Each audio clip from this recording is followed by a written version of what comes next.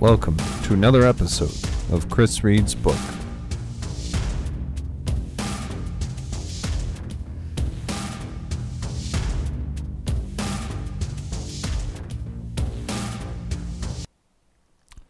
Welcome to this week's episode. This week, I'm going to do another double chapter recording. This time we will do, what would this be, chapters 12 and 13?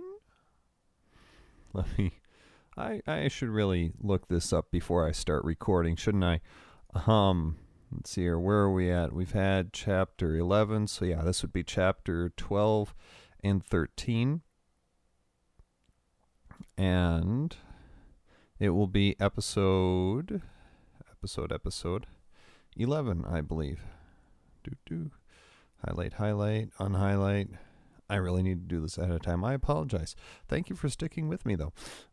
Yeah, episode 11, chapters 12 and 13. Chapter 12 is Reporting Back, Part 1, and Chapter 13 is Founding of Atmo.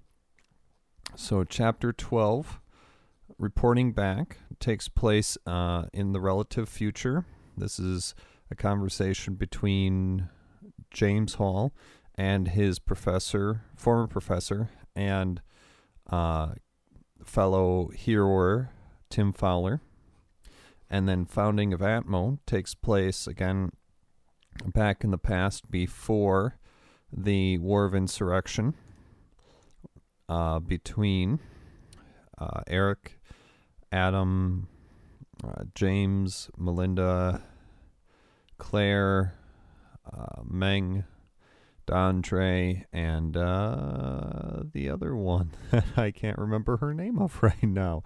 We'll come across that as we go.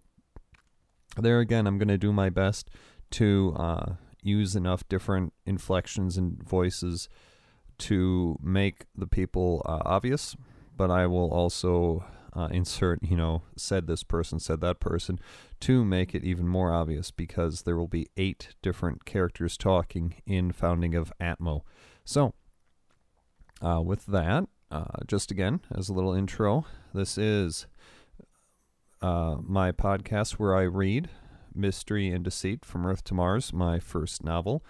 I am going to be looking at this and re-editing it to make a second edition of this, so that I can hopefully get some representation for it, get it out and get it published. But in the meantime, I'm doing this podcast as a way to get this book some exposure, make it a little more consumable by the greater populace, by more people, because it's much easier to listen to a podcast than it is to read a book, like in the car, at work, that sort of thing. As I know personally, because I listen to podcasts, and that's what made me think of doing this one. But if you enjoy this podcast, then please head over to my website, narclaninc.com. That's narclaninc.com. You can find my social media contact information out there. And connect with me on Facebook, on Twitter, that sort of thing. If this is your first episode that you're listening to, I encourage you to get the back episodes, because this is me reading a book. So, again, this is chapter 12 and 13. You might want to listen to / read all the chapters from the beginning. And you can do that from iTunes, from your favorite podcast app, or you can head over to narclaninc.com, where I have linked off the MP3s, so you could download them directly there. Also, something else you could do for me, if you really enjoy this podcast, share it with somebody, share it with a friend, with a family member, force them to sit down and listen to it because it's so awesome. Maybe, I don't know, and let me know afterward. Let me know what you think of this podcast over on Facebook, on Twitter. Any feedback is appreciated. With that, let's get into Chapter 12, Reporting Back, Part 1. So how's it going? Tim Fowler asked me. I chuckled, eliciting a confused smile from Tim.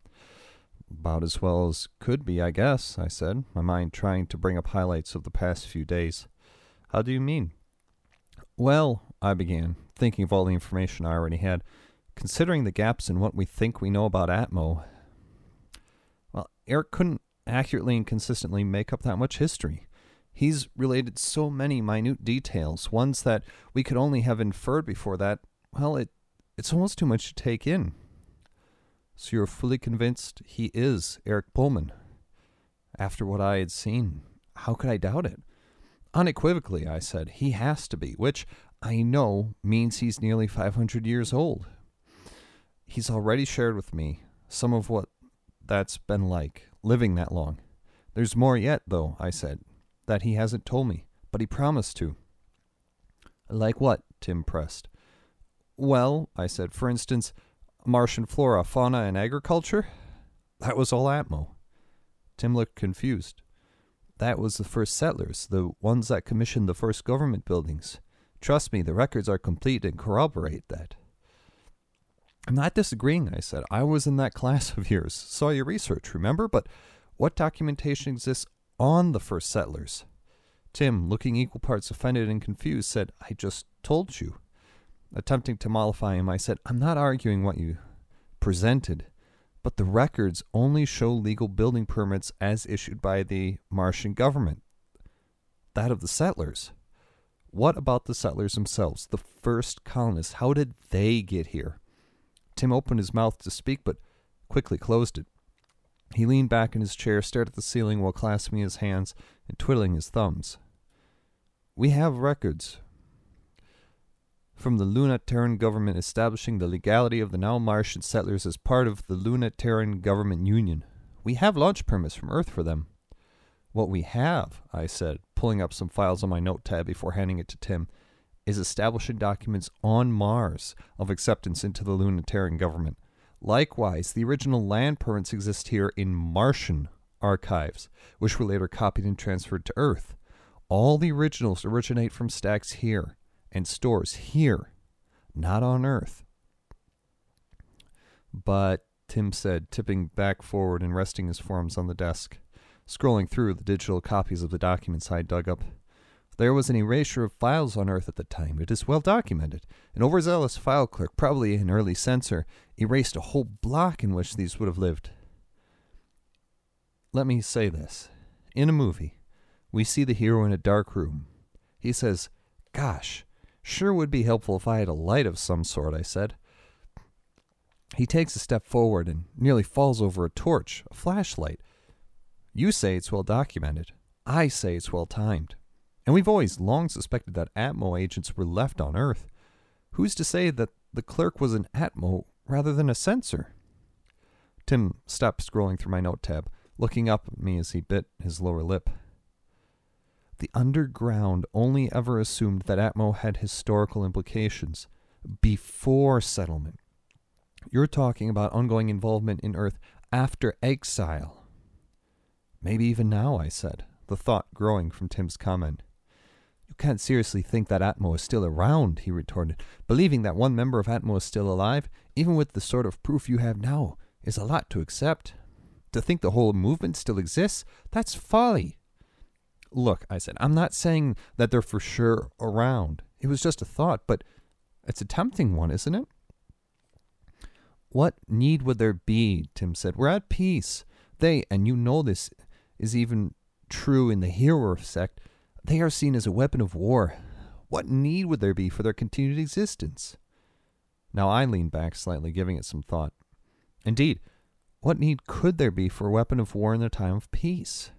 My mind couldn't find a reason, and quickly found itself going back over what I had seen and heard while at Eric's. For the moment, let's just forget it, I said dismissively.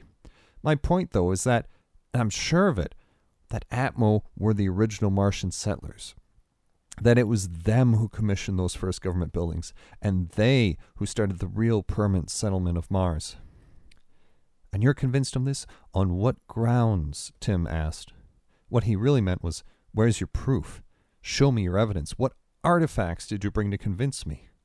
Without great effort, I realized the only tangible scraps of evidence I had so far were the photograph and birth certificate from Eric. It was startling to realize that all I truly had to convince me of what Eric said was his presence.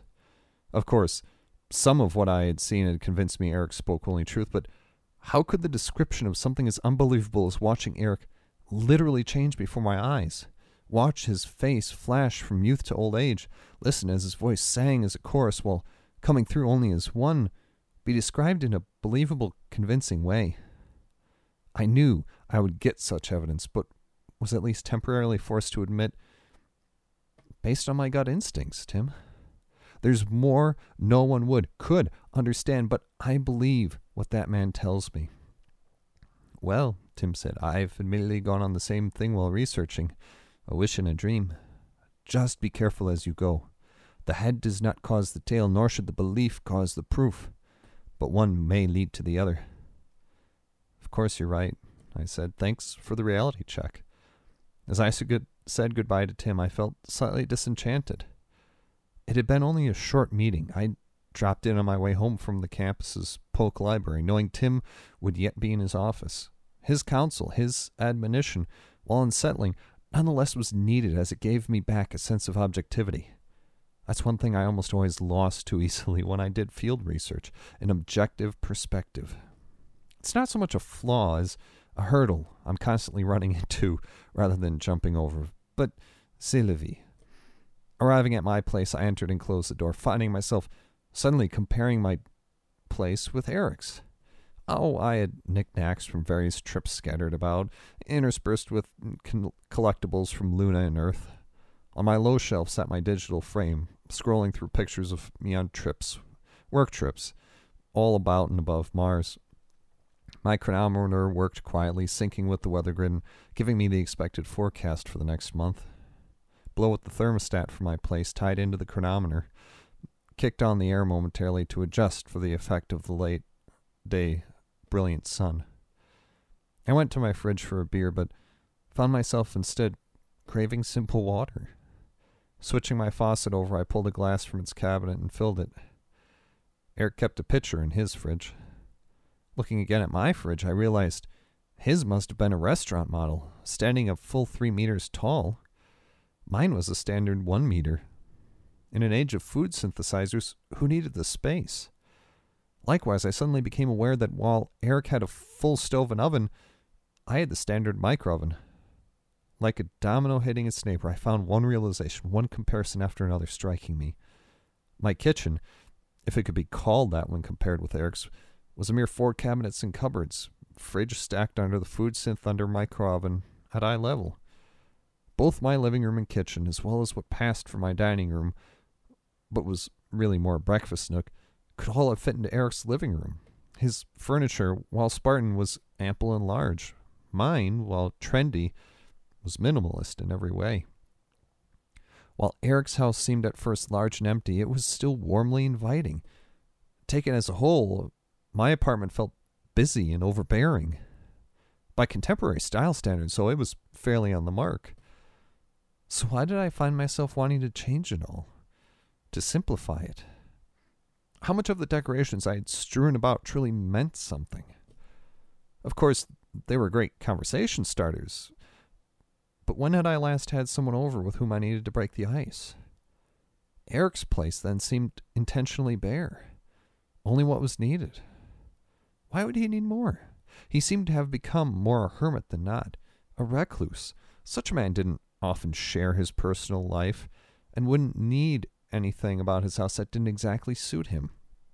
It was all pertinent to him, and that's what mattered.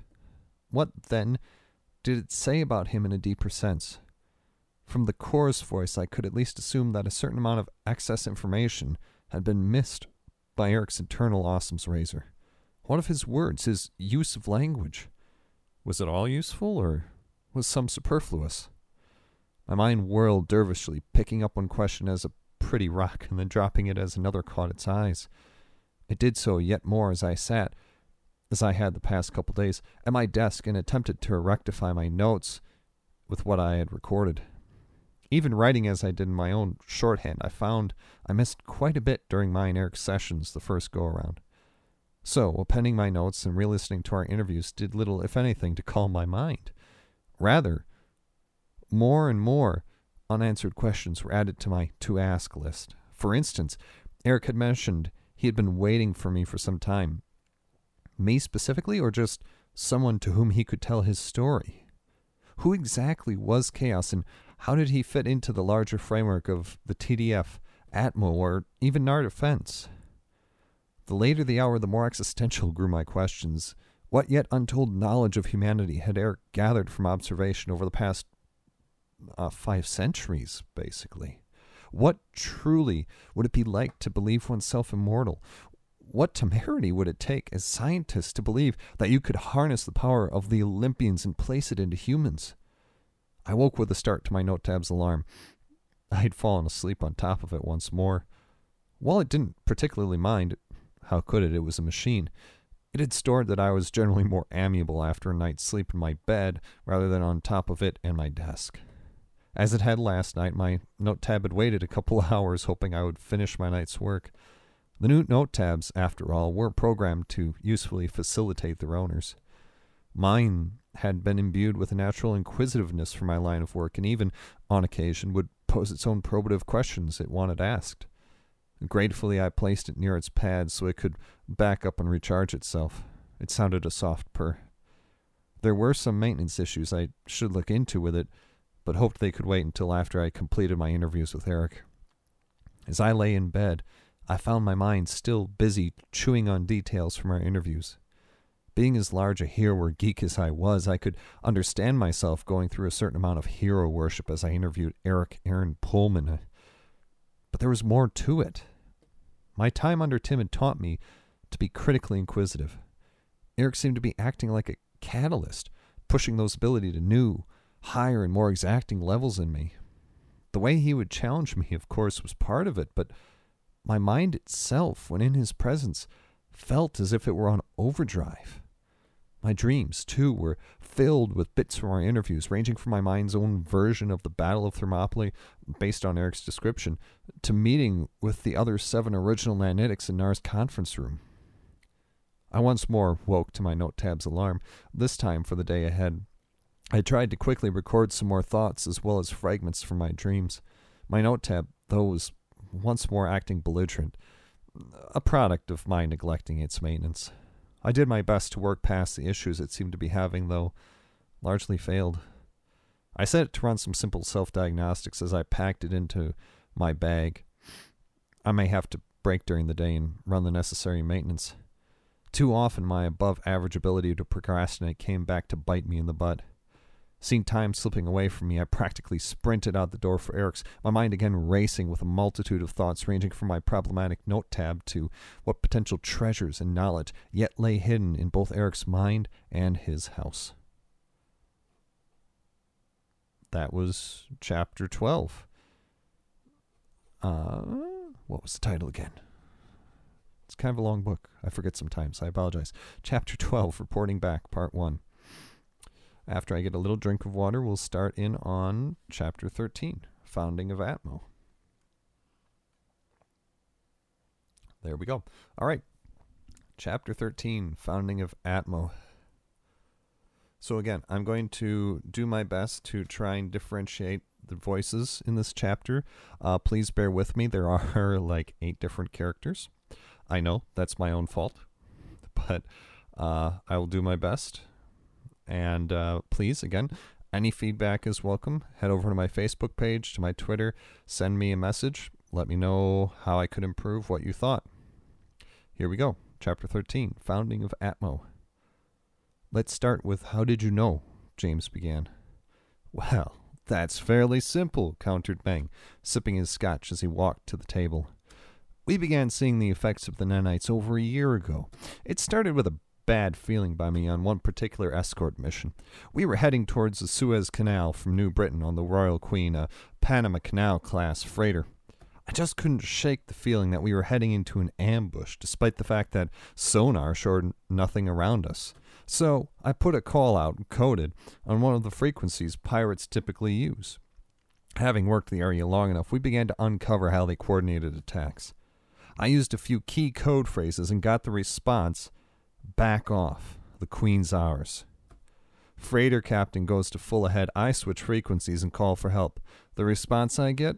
Nearest ship is 30 minutes out. Well, Wasn't sure if we had 30 minutes.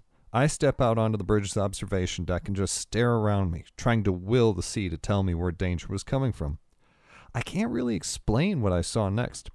I was still looking ahead, but in my mind, I could see fragments of a memory, one I hadn't had yet. I saw which way the two attack boats would approach, so I set Andre and Jessica toward that direction to snipe.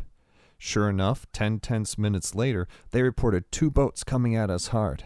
They estimated 8 pirates apiece, heavily armored, mounted 50s on the prows. As a general rule, we avoid deadly force. This time, we made an exception. D'Andre and Jessica picked targets while Claire and I readied some of the ship's crew in concealed strategic positions. The 2 speedboats approached, came in range, and started to see their numbers decline. Quickly. D'Andre and Jessica took 2 out from each boat before they ever even knew what they were meeting with had teeth. Jessica and D'Andre kept peppering away at the boats as they drew close, their crews now in cover. Claire and I waited with RPGs. My boat led slightly, so I came out of cover, lined up, and took the shot. The rocket sped away, arcing down just right, and caught the one pirate ship amidships. Because of the boat's size, such a hit meant it was going down. The other ship, apparently realizing how well protected we were, turned away, exposing its crew. D'Andre and Jessica got 3 more from the boat before Claire's rocket hit home, right through the doors of the wheelhouse. We cruised on, 2 burning pirate ships in our wake.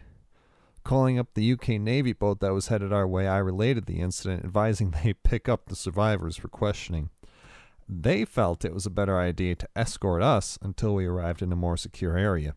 None of us, especially the ship's captain, felt like arguing the point. No one questioned neither my setup at the time nor the fact that we were perfectly aligned for an attack, but only from that specific direction. Now, I don't believe in coincidence, as you may remember. So once we got back to the States after the contract was fulfilled, I went into a self-imposed cloister for a while, trying to figure out just what was going on. That initial sense I had of something bad about to happen, combined with the images I had seen of Tubi memories of the boats approaching, just couldn't be ignored. I tried to calm my mind in order to give clear thought to the matter, but new images kept intruding into my mind. Not like daydreams you might get while bored, but very real, clear, vivid images. And even while seeing these things in my mind, I would open my eyes, and still they were there in my vision. I could turn my head to see the room around me, and images in my head would turn to follow suit. I began to think I was hallucinating, to question my sanity. Claire checked me out, gave me a clean bill of health, better, in fact, than ever. I went to let's call him a friend of ours, who has helped us on more than one occasion after a mission that went less than without incident, you know? He did the standard physical as well and got some blood work. He not only confirmed what Claire had told me, but said that based on the panel of results, I was in better shape and better health than a professional athlete at the beginning of a season. But the visions would still come unbidden to me. After a couple of weeks of living in confusion, I flipped through some of the old files I had, and a news clipping about the Plymouth Marines' last mission fell out. It sparked a train of thought that brought me back to the project. And then I was there. I could see around the base, see the people. I went out to our makeshift HQ, Intel hub, ready room, and bar. Well, you know, why not? And had D'Andre pull up a live sat image of the base. Wait, a live sat image? I said, interrupting Meg's narrative. How? All of those satellites are government-controlled and very highly encrypted. I know. We helped put together a few of the newest ones. Well, that's perhaps a story for another time there, Eric. Anyway, suffice it to say that D'Andre here has his moments. During such a moment, he planted deep a backdoor into the satellite CNC network so we could, borrow some live intel every so often. Anyway, as the image came up, I suddenly found myself physically located at our HQ, gazing at a flat panel and feeling very disoriented. On the screen was an image from the base from overhead. Overlaid with it in my mind was the image I was seeing from on the ground within the base, as if I were there. The thing is, they matched up exactly. In both places, a blue Mustang was leaving the base. The officer inside, judging from both the car and his uniform jacket hung over the passenger seat, was politely chatting with the gate guard. In the parade grounds, PT was going on, a whole company doing prison push-ups in unison. There, further away from the central base hub, soldiers were practicing on the mortar range. I could hear the thump as the rounds launched, saw them on the SAT image as they found their target and detonated. Something clicked within me. I turned to Andre and explained what I was seeing. He said it sounded like a form of projective consciousness. Then I explained about what had happened on our last escort mission.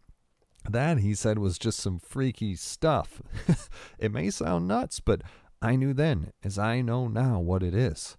While I can project myself elsewhere in space, I can do the same thing in time. The two being so closely linked... Meng suddenly seemed lost in thought as he stared at the ceiling while sipping his scotch.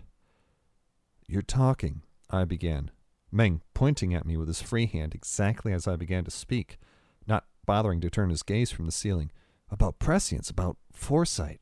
Basically, you're saying you can see the future." "I can see the present. I feel the future," Meng commented. He pointed at James again without looking as James said, "But the future isn't set. How is it possible for you to have seen or felt?" James added, quoting Meng, "where the pirates would come from." "I've wondered that too, James. The truth is that seeing the future is a lot like looking for one man lost at sea. There's so much information that small details, the ones you're looking for, are hard to spot. Even so, every so often, though, the future is so predictable, so set on hitting one specific goal that you have no choice but to see from whence it came, how it came, and where it ended up, such as with the pirates." "So, then does this prescient sense of yours only work some of the time? When events are marching steadily toward a fixed end?" Melinda asked. "Why don't you ask aloud? Or why do you ask aloud, when you don't need to in order to find the answer?" Meng said, finally lowering his head and looking at Melinda. I don't know what you mean," she said, blushing under the intensity of Meng's gaze. "Sure you do," he said, leaning forward. "You can feel the answers, the knowledge you seek. They don't feel right because they don't reside, don't come from within you. Right now, the answer you seek to both your spoken and unspoken question lay in here," Meng said, tapping his head. "You won't hurt me," he said, "so just reach in there and grab what you're looking for." I really don't," Melinda began. "She's close, Meng," said one of his associates, Claire. "Melinda," Meng said in a flat tone that grabbed all of us, made us pay attention. It was the same tone I had heard him use when he called me earlier, interrupting my nap. "Reach out with your mind and grab the information you seek. Do it. Now." On now, Melinda's pupils completely disappeared, leaving only circles of black within her eyes. "Yes," Meng hissed. "So, it's not that it doesn't work all the time," Melinda said, as if in a haze, her pupilless eyes fixed on Meng. "But just that sometimes it's clearer, easy to see." "Like looking through?" Meng trailed off. "A foggy versus a clear window," Melinda completed. "There's so much in your mind." James gently turned Melinda, her gaze remaining on Meng until the last moment when she snapped her head around to fully face James. He seemed to suddenly recoil a bit, as though someone had just punched him in the chest. Melinda's brow furrowed as she tilted her head. "Why didn't you tell me sooner?" James blushed slightly. "James," I murmured at him. She's, he replied over his shoulder at me. "She's searching my mind for herself." "Why didn't you tell me you pined after me for so long?" Melinda asked, reaching out for James's hands, love washing over her face. "Same reason any man waits to say so.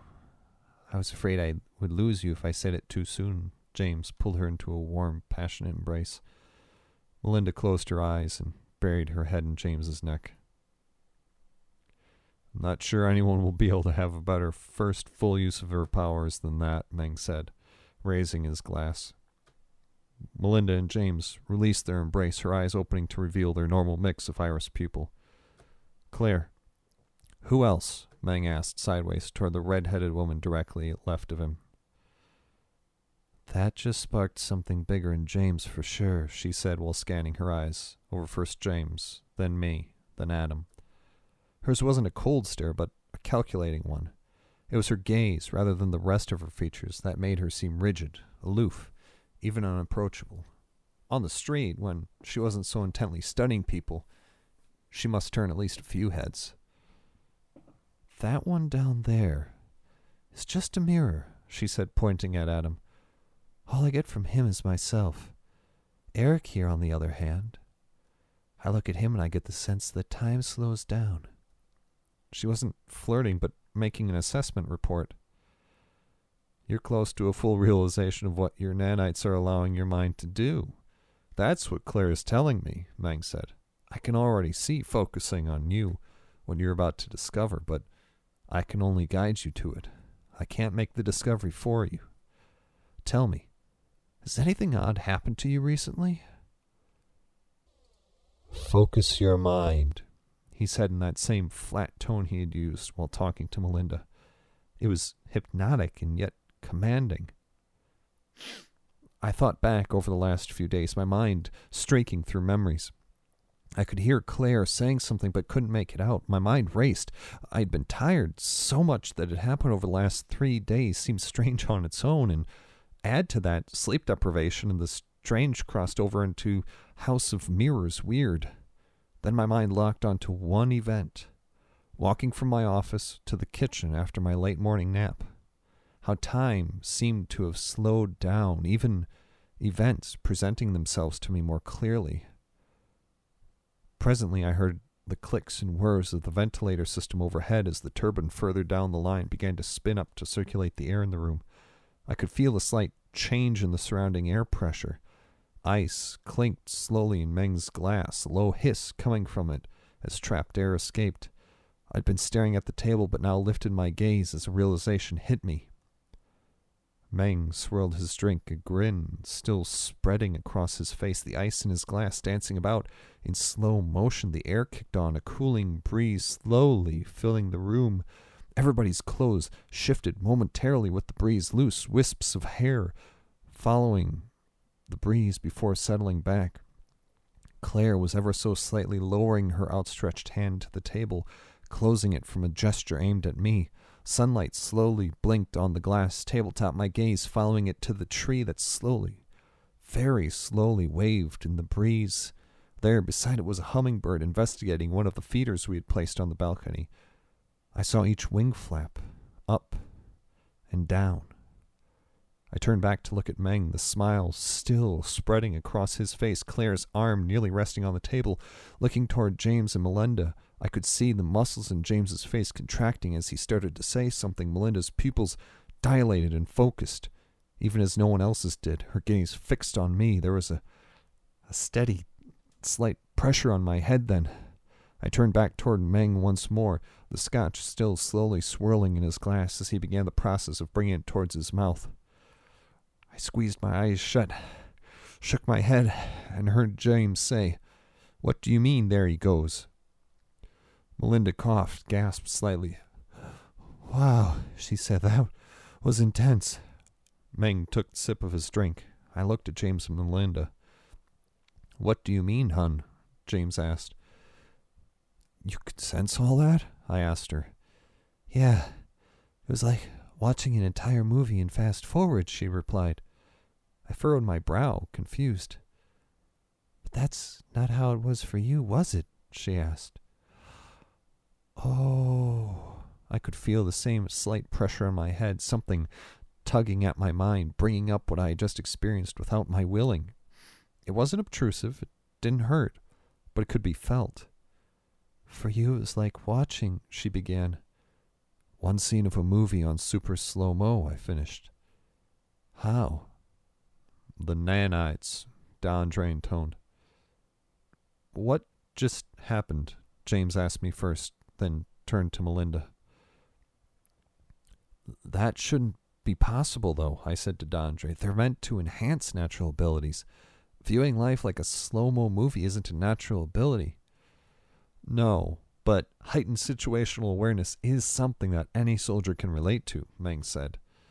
Much like heightened levels of logical inference or perception, D'Andre added.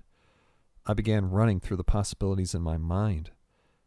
I don't see how that could be, at least not to such an extent, I replied. Let me try something, Melinda said to James. I have a hunch. It's actually rather simple, D'Andre said. The nanites act as both a buffer and additional processor in your mind. Now Adam coughed slightly mid-drink. That could work, I replied. What are you, James began to say, to Melinda, trailing off. Of course it would, D'Andre said. My mind raced through the possibilities. Like eyes do, the nanites would form some sort of false buffer on what's going on around you. Then the other nanites break apart the information and feed it into the same part of your brain, but from different directions and depths, allowing for greater simultaneous absorption. The nanites, in that respect, would have created their own separate neural network in your brain to facilitate such transmissions.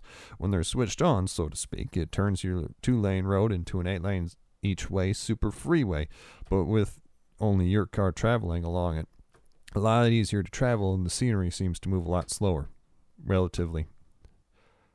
I'm sorry. What's your background again? Adam asked D'Andre. Community college dropout, military enlistee, thrice stripped of all rank, thrown into solitary twice. Pretty boring stuff, D'Andre said. He is, though, Meng said. One hell of a shot, and a really stand-up guy in a fight. And he's not too bad at chess either. Or cribbage, added Jessica, the other woman in Meng's entourage. Or poker, added Claire. So, how did you know all that, then? Adam asked D'Andre, slight demanding working its way into his voice. D'Andre's power is the ability to absorb information that was either thought of or spoken around him, replied Meng. Talking's better. The way I understand it, I use ambient thoughts to link to specific knowledge regions in the collective unconsciousness.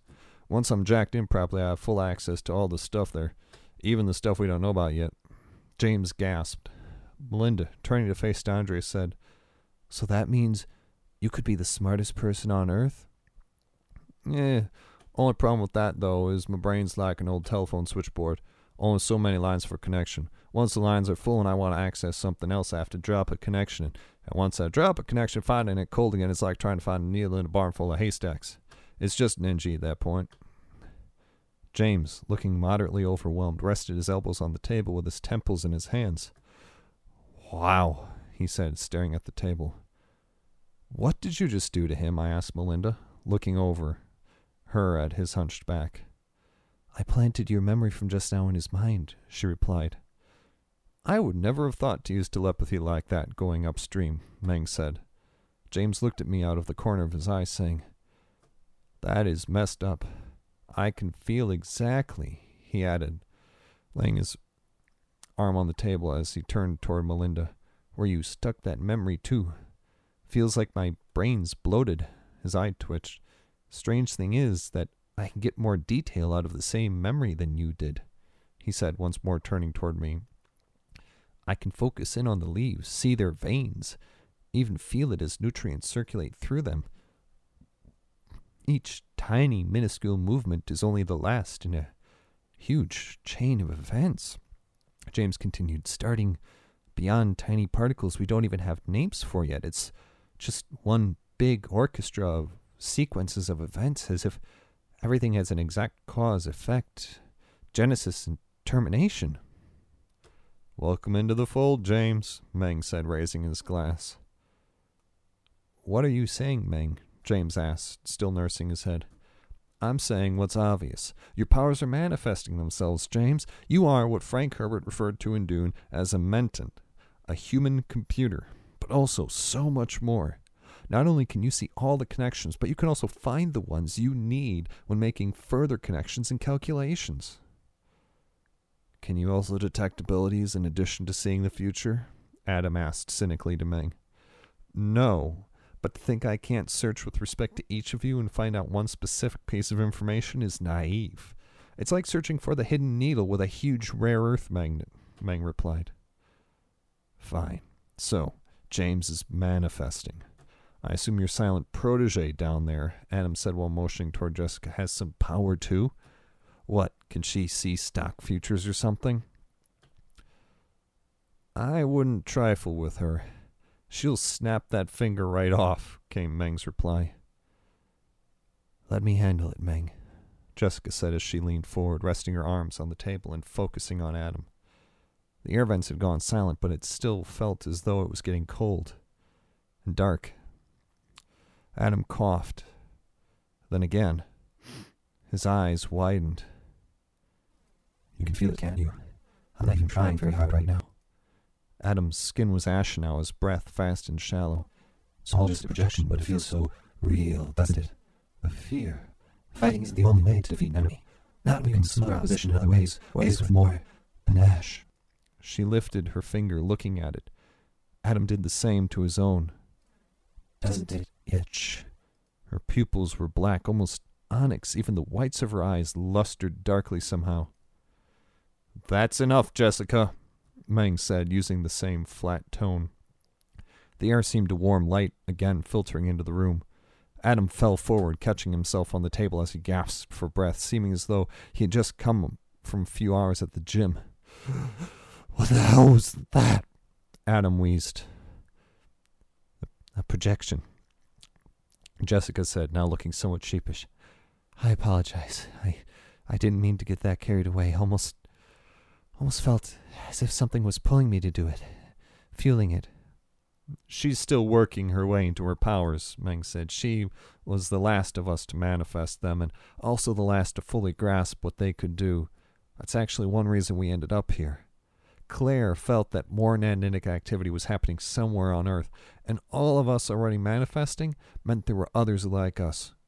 Working quickly through the possibilities, we came to the conclusion that it had to be you four. Oh, Adam asked, regaining his composure. And how did you track us down? I believe I'd mentioned the other day, and certainly alluded to today, that I have, shall we say, unconventional contacts that can help me get anything I need, Meng said. Anything? Still, though, why track us down in the first place? Asked James.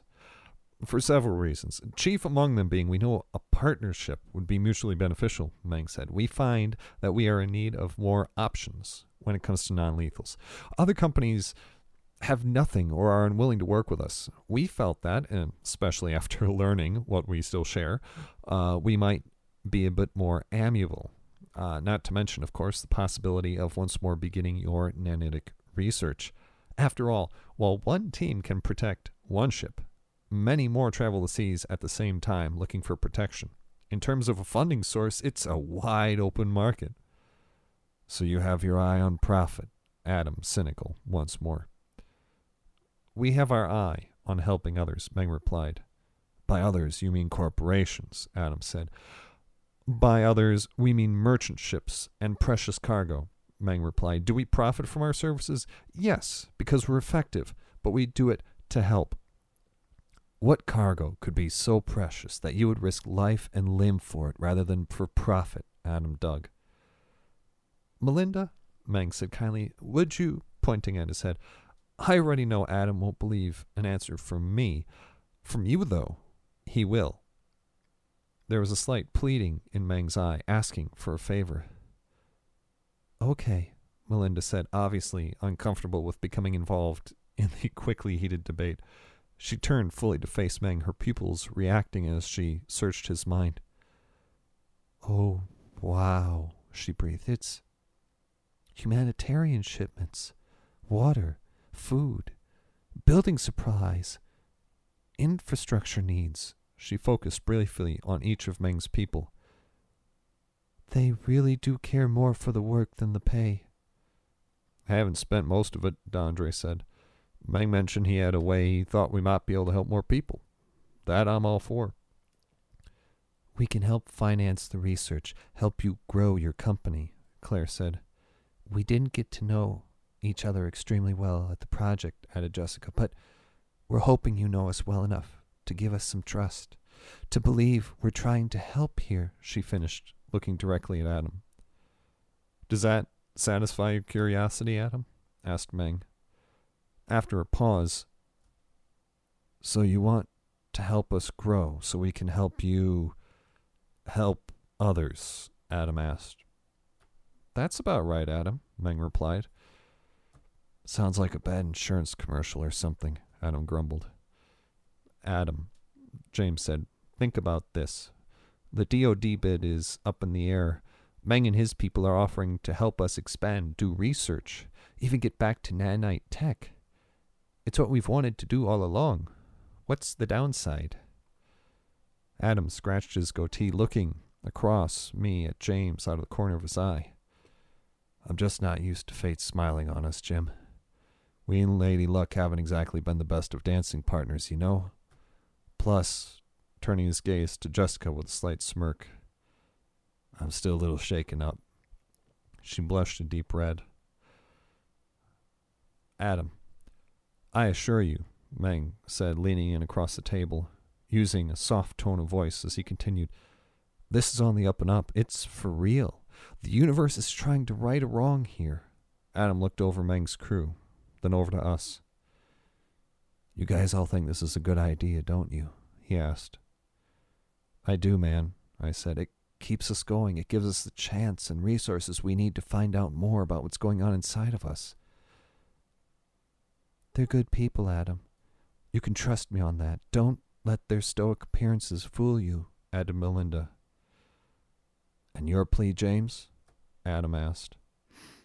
"No plea," he replied. "You know our opinions, and we agreed when founding this company never to take on a project unless all four of us could agree on it. That hasn't changed. It rests on you now. A lot of things could change, and some would if we do this. But that'd be true if the DoD contract came through, too." "So?" He saw then that Adam wouldn't need much more of a push to commit. Adam again looked toward Jessica. "Guess all of us would have to work more closely if we did this, huh?" He was silent for a brief moment as all eyes focused on him, and his on her. "Well, I'm not about to vote myself out of a bigger paycheck, I suppose," Adam said, a smile on his voice and on his face. "Sounds like we're all in," Meng said. "So, where do we go from here, James?" "You're the one who can supposedly see the future, Meng. You tell me," James replied. "Well," Meng said, feigning exasperation, while putting his hands behind his head, "I see an organization united for the betterment of humanity, committed to worthwhile research and practical use of innovations toward the aid of humanitarian ends by way of opposition to terrorist organizations and militant and paramilitary groups, one big cycle feeding back into itself. And if," I began, "the DoD contract comes through, we can creatively hide the construction of lab space specifically for the nanite research." "When it comes through," added Meng.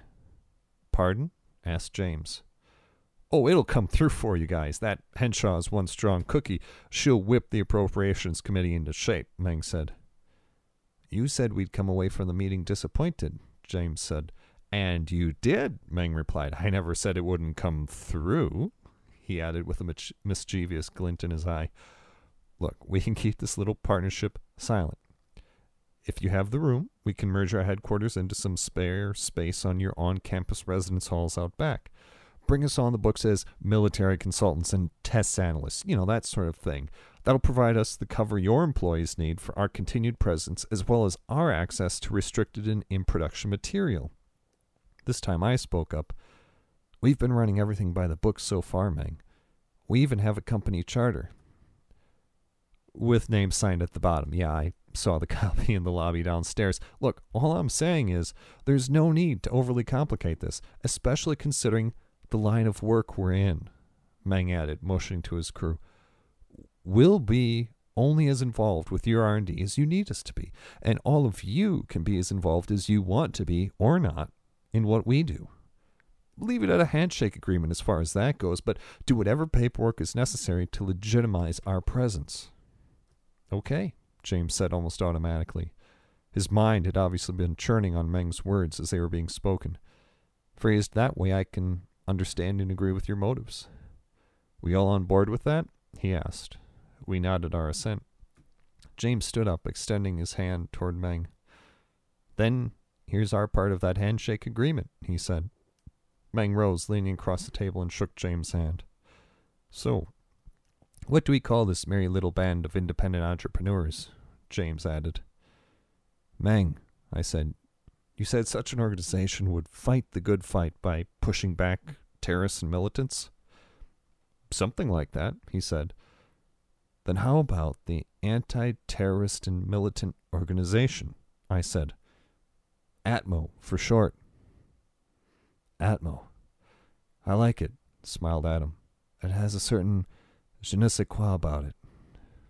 It could grow on me, added Meng.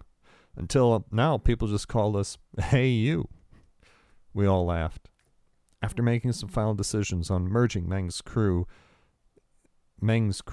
HQ residence with NAR's, we exchanged final pleasantries before Meng and his people departed to pack up and move in. And there we have Chapter 13, the founding of Atmo. Again, I hope you enjoyed this podcast. I hope you enjoyed the content. I hope you benefited from my attempt to use voices. Please let me know. Head over to my website, www.narclaninc.com. It's www.narclaninc.com. On there, you can link up with me on Facebook, on Twitter, on YouTube, if you so desire. I will be getting my Patreon account information out there. Patreon, it's kind of like an ongoing Kickstarter campaign where you can help keep this podcast going, to help fund this podcast so that I can keep doing it for all of you. But please share this with somebody you like, somebody you don't like. That's okay too. Let me know what you think, and that would be a great help too. In the meantime, I hope you enjoyed tonight's episode, and we will see you back next time.